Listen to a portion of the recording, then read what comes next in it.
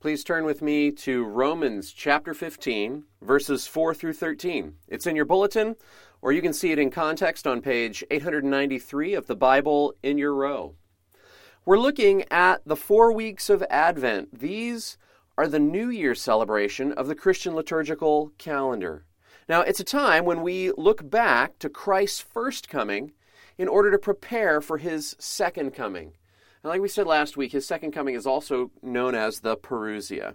And there's a theme for each of these weeks in Advent, and that's why we light a candle here on the Advent table for each week. Now, there's no magic to these themes, and you won't find any of these weekly themes in the Bible. Yet, this is a way that the church historically has tried to remind itself through the ages of what is true and what to do as a result in our particular place and time.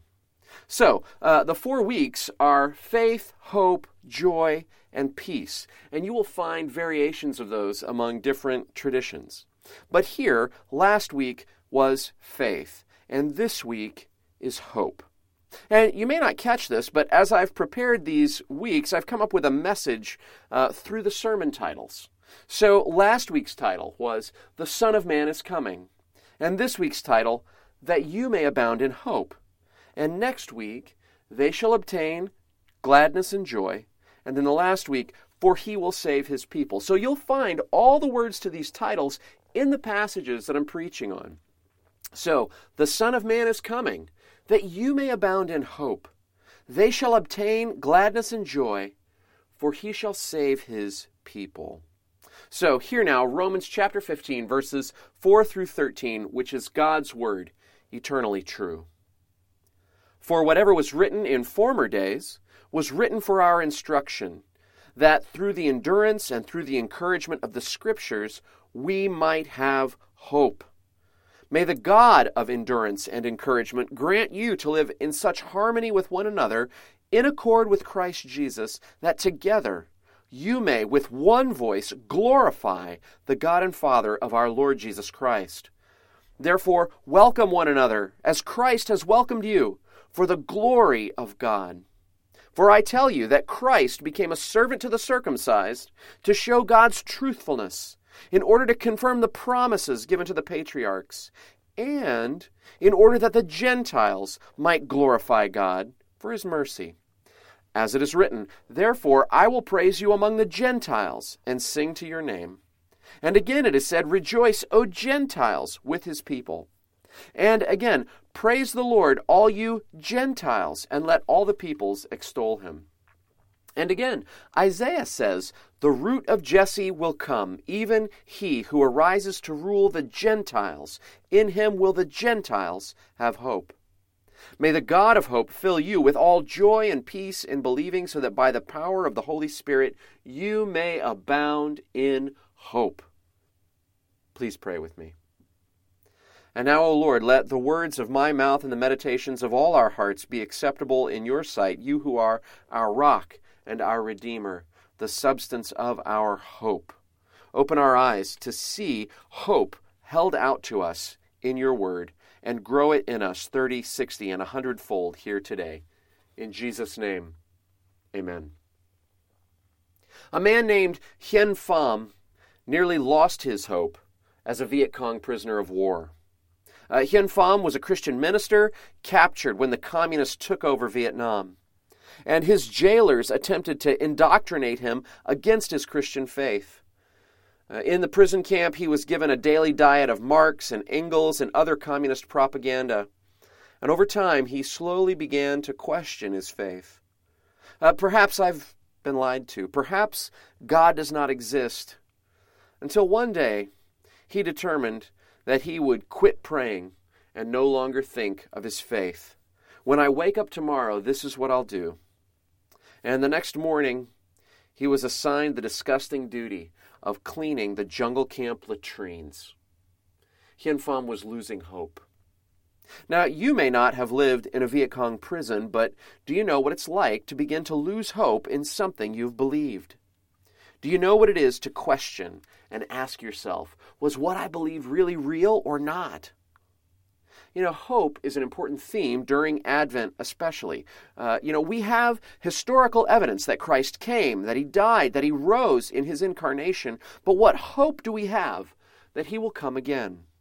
Doubts creep in that Christianity is a false myth, a small religion, and ultimately a hope that cannot stand.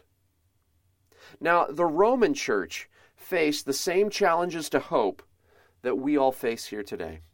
So the Apostle Paul wrote to them, and as he came near to the end of his letter to the Romans, the theme of hope comes shining through. Paul points us backward in order to look forward. In that sense, this is a perfect Advent-type moment, because during Advent, like I said, we look back to Christ's first coming in order to strengthen hope for his second coming. So Paul looks back to the hope found in Scripture, which at that time mostly meant the Old Testament because the New Testament was in the process of being written.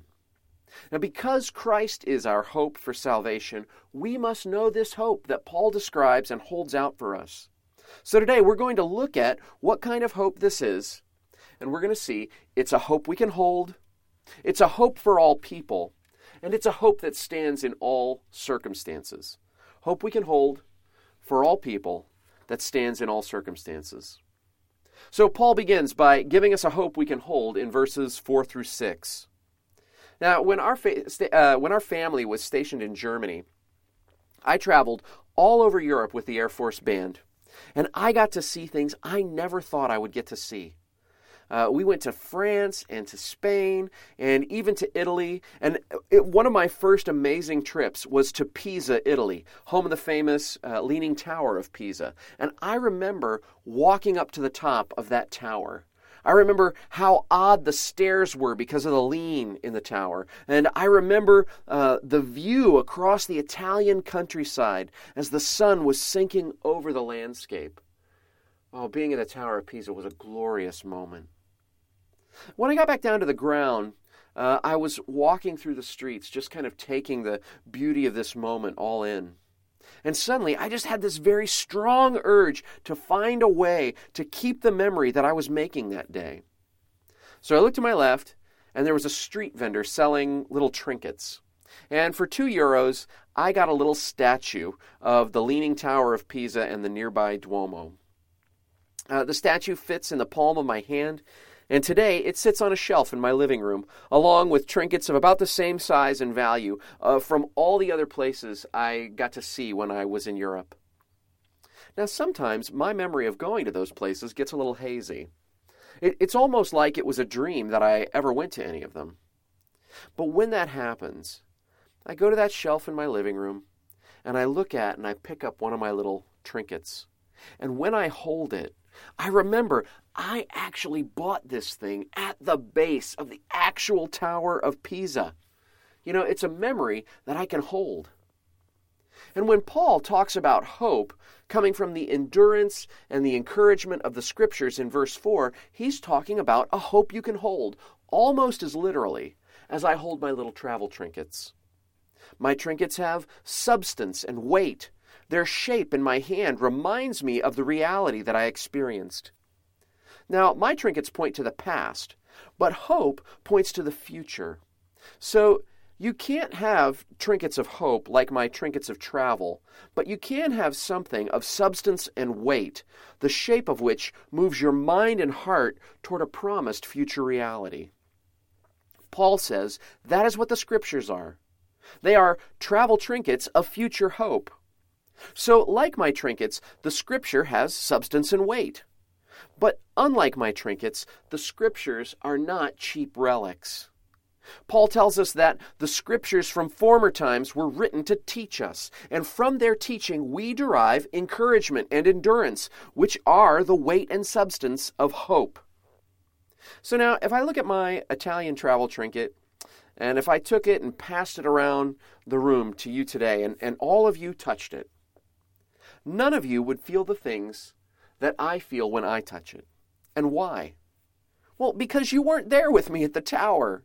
You didn't experience what I experienced. But what if we had all been there together?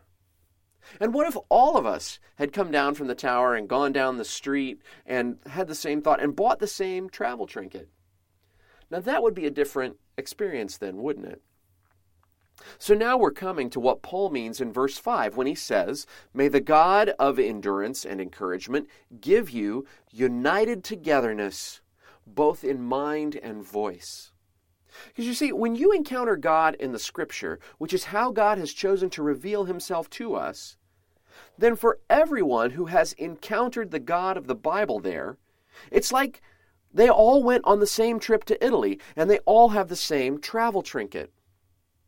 So when your own encounter with God seems like a dream and far off and not very real, it is the Scripture, their weight and substance, that remind you of the future hope promised in God. Now I want you to hold on to three things that fall out from these first two verses.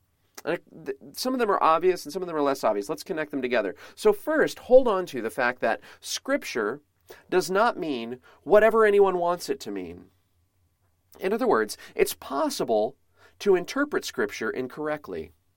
When Paul prays for God to give the church one voice, he says that it should be in accord with Christ Jesus, and also that the church will glorify the God and Father of our Lord Jesus Christ. One voice according to Christ Jesus. Now, this may sound a little negative if I say this, but sometimes I think we just ignore what's common sense. Where Christians do not have a unified voice on the encouragement, endurance, and hope found in Scripture, it's very obvious someone is mishandling something. Now look, on the other hand, it's not about rigid uniformity, but it should be according to Christ Jesus. So, first and foremost, Scripture cannot mean whatever anyone wants it to mean.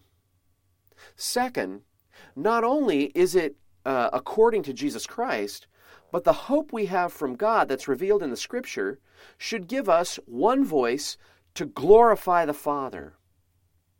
So if your study of Scripture causes you to look down on others, or if your study of Scripture is simply about making your life more comfortable, or if your study of Scripture ultimately is about anything other than bringing glory to the Father, then we've gotten off track. Why does the Scripture speak of justice for the poor? Because justice for the poor glorifies the Father. Why does the Scripture speak of the Son?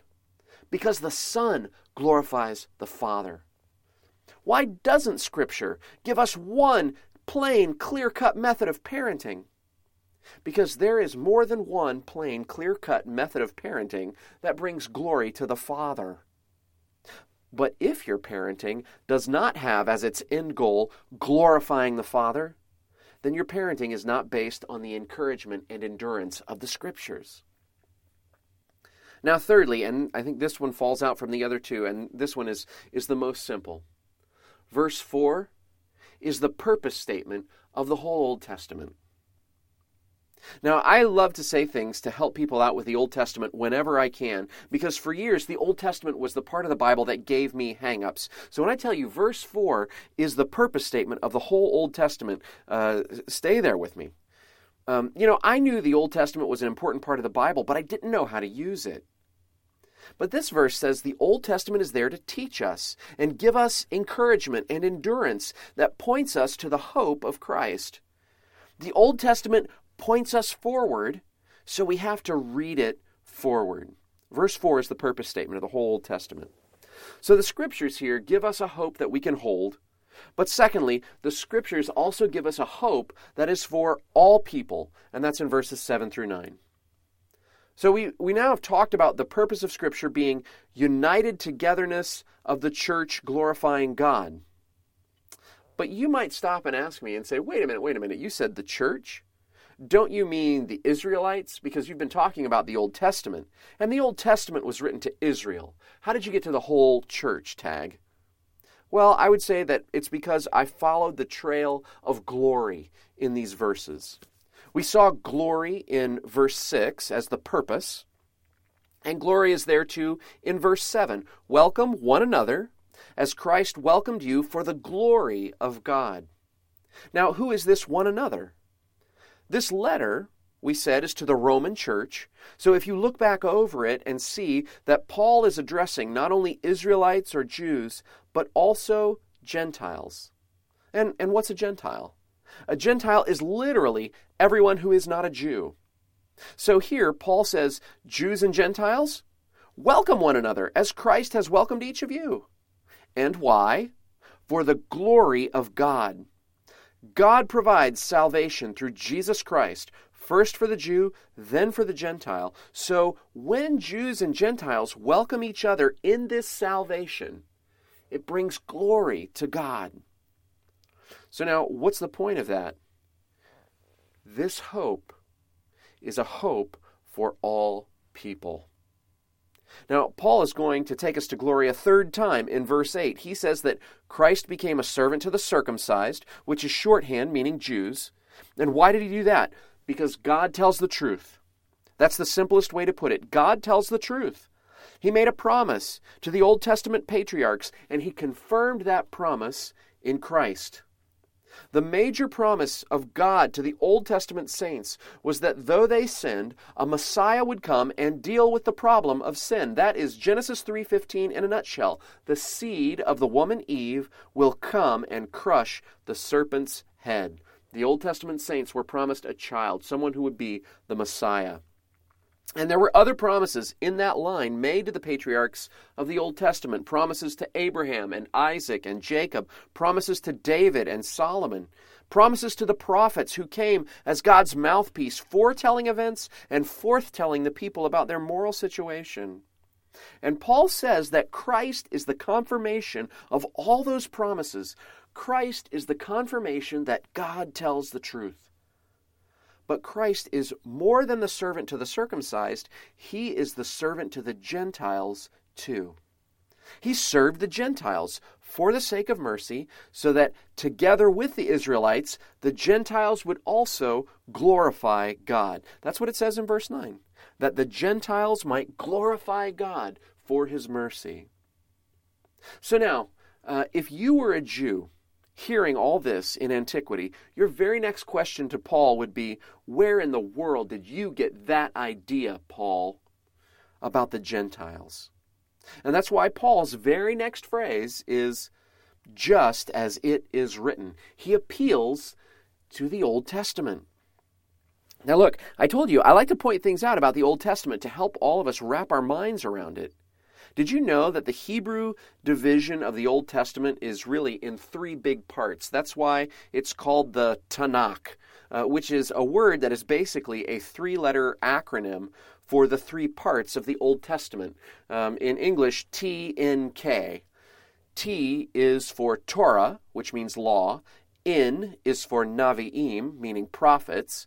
K is for Ketubim, meaning writings. You can divide the 39 books of the Old Testament into these three categories. T and K, Torah, Navi'im, prophets, Ketubim, writings. And what's wild is that here Paul quotes from all three sections to talk about how the Gentiles were always meant to be included into the people of God. In other words, salvation for the Gentiles was not a plan B. Now, I'm going to say more about the specific quotations Paul uses here in a second, but are you starting to see the truth laid out here? The hope revealed in the Scriptures is a hope for all people. So, I've pointed out this ancient argument that Paul is making in this ancient letter to an ancient church about a particular ancient problem, so that we could see something about the hope of Christ in our own modern day. Because if what Paul is saying is true for the people back then, he is saying to in his own day, then we need to think about how it is true for the church today. And I'll tell you how. I'm going to give you three things that I think fall out from this. First, Christianity is not anti-Semitic. Second, Christianity is not culturally captive. And third, Christianity is not for one kind of person more than another kind. So first and quickly, Christianity is not anti-Semitic. Paul is not kicking Jews out of the church. He's bringing Gentiles in to be there with them. Now, people have used Christianity for anti-Semitic ends, and that is wrong, wrong, wrong. Don't you see? Christ doesn't burn the Old Testament. He confirms it. Christ doesn't hate Jews. He comes as a Jew, bringing them hope. And there's more that can be said about all of that, but very quickly, I think the second thing that falls out of that is this truth that Christianity is not culturally captive. And this is what I mean. The problem in America with the view of how people see Christianity today is that the press seems to have characterized Christianity as a religion of white Republicans, since there's a often used statistic that 80% of white evangelicals elected our current president. And depending on how you feel about the current president, that may shape your view of Christianity. If you feel negatively about the president, you may feel negatively about Christianity. And that's one reason out of many why more and more people tend to think that Christianity is a white religion. But nothing could be further from the truth. In fact, if you think that Christianity is a white religion, I should introduce you to some of my African-American Christian friends, some of my Hispanic Christian friends, any of my non-white Christian friends. See, Christianity as culturally captive could not be further from the truth. It is amazing, given that we think this, or that this gets reported, given that Christianity started in the East among Jews, and then it transformed the Roman Empire. And then it's amazing. Christianity has gone to every culture on every continent, and no other world religion has actually done that. And this is not just something that Christians make up. Sociologists and missiologists actually study this phenomenon. And statistically speaking, just to kind of nail this home, the average Christian today is not like me, not a 43-year-old white American male. But the average Christian, statistically speaking, is a 25-year-old African woman. So now what falls out from this? This third thing, and this is probably the most important that we should take away. No one kind of person and no one kind of culture is any more likely to be a Christian than any other. You get it? No one kind of person is more likely to be ready for the gospel than another. So here's my question for you.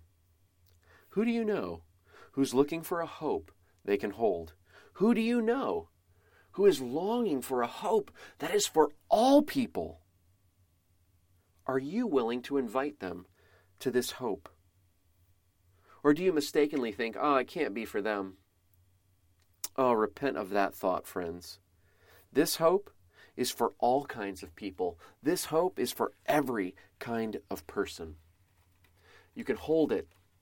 It's for all people, and it's a hope that stands in all circumstances. That's what we'll see in verses 10 through 13. So one good way to learn how to use the Old Testament is to see how the apostles used it. Remember, I said the Scriptures can't just mean whatever you want it to mean, right? Well, here's how we look at this. How does an authoritative interpreter like Paul use it? Now remember, Paul was a well-trained Jew speaking to well-trained Jews. And after he encountered Christ, he began appealing to other Jews using the Old Testament to tell them about Christ and this salvation that has come to all people. So how does Paul, as an authoritative interpreter, use these passages from the Old Testament? When you first look at verses 10 through 13, the most obvious thing is that each of the passages he uses has the term Gentile in it. So the next thing is maybe less obvious to us, but it would have been very obvious to rabbinical Jews of Paul's day. The passages that Paul chooses come from all across the Old Testament. In other words, Paul isn't using special pleading, cherry-picking a passage, but he's saying that across the spectrum of the Old Testament, the Gentiles are included in this hope. The thing I noticed along with that, the thing that I think is significant for all of us who read this passage today, is that the hope held out here, both to Jew and Gentile, is a hope that stands in all circumstances. So this is what I mean. The first passage he quotes here comes from one of those N passages in the Tanakh. Remember, N stood for prophets. And this first passage is from 2 Samuel 22, verse 50. Therefore, I will praise you among the Gentiles. And this therefore statement comes from the story of David. David suffered much. He committed sins like adultery and murder, and sins were committed against him. His kingdom was stolen from him in a military coup that was led by his own son. Popular opinion went against him. But this passage where he says, "Therefore I will praise," is after his suffering. It's after it was over. It's after the kingdom had been restored to him. And it's just before he speaks his very last words in life before he dies. David's hope in the Messiah, "Therefore I will praise," is a hope that was there as he looked back over all the circumstances in his life, including the suffering. Now, the second passage is from the Torah, one of the first 5 books of the Old Testament. The Torah was the law books. And this one comes from Deuteronomy chapter 32, verse 43. And Deuteronomy chapter 32, verse 43 is part of a song that Moses wrote, a song that he sang, a song that Moses taught to the Israelites as they entered into a new phase of life. They entered into the promised land. And the hope of the Messiah was with God's people as their whole way of life was radically changing and a new chapter was opening up for them. The third passage Paul uses is a K passage, ketubim, that means writings. And the biggest book in this writing section, the ketubim, is the Psalms. And this quote comes from Psalm 117, verse 1, which actually is the shortest psalm. It only has 2 verses. This psalm strikes me because it's sort of the Twitter version of a much longer psalm, Psalm 136, the basic summary of which is, "Praise the Lord, His steadfast love endures forever." Because you see, the Bible gives us long psalms to sing and pray when we need to sit and soak in it. But it also gives us this Psalm 117 as shorthand when you're in a hurry. I call this a hurry up and pray psalm.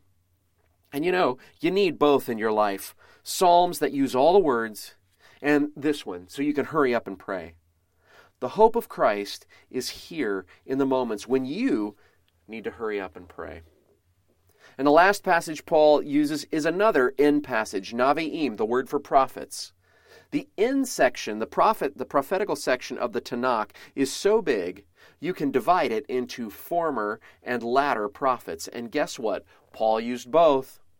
That in passage from Samuel is a former prophet, and here Isaiah 11, verse 1 and verse 10 is a latter prophet.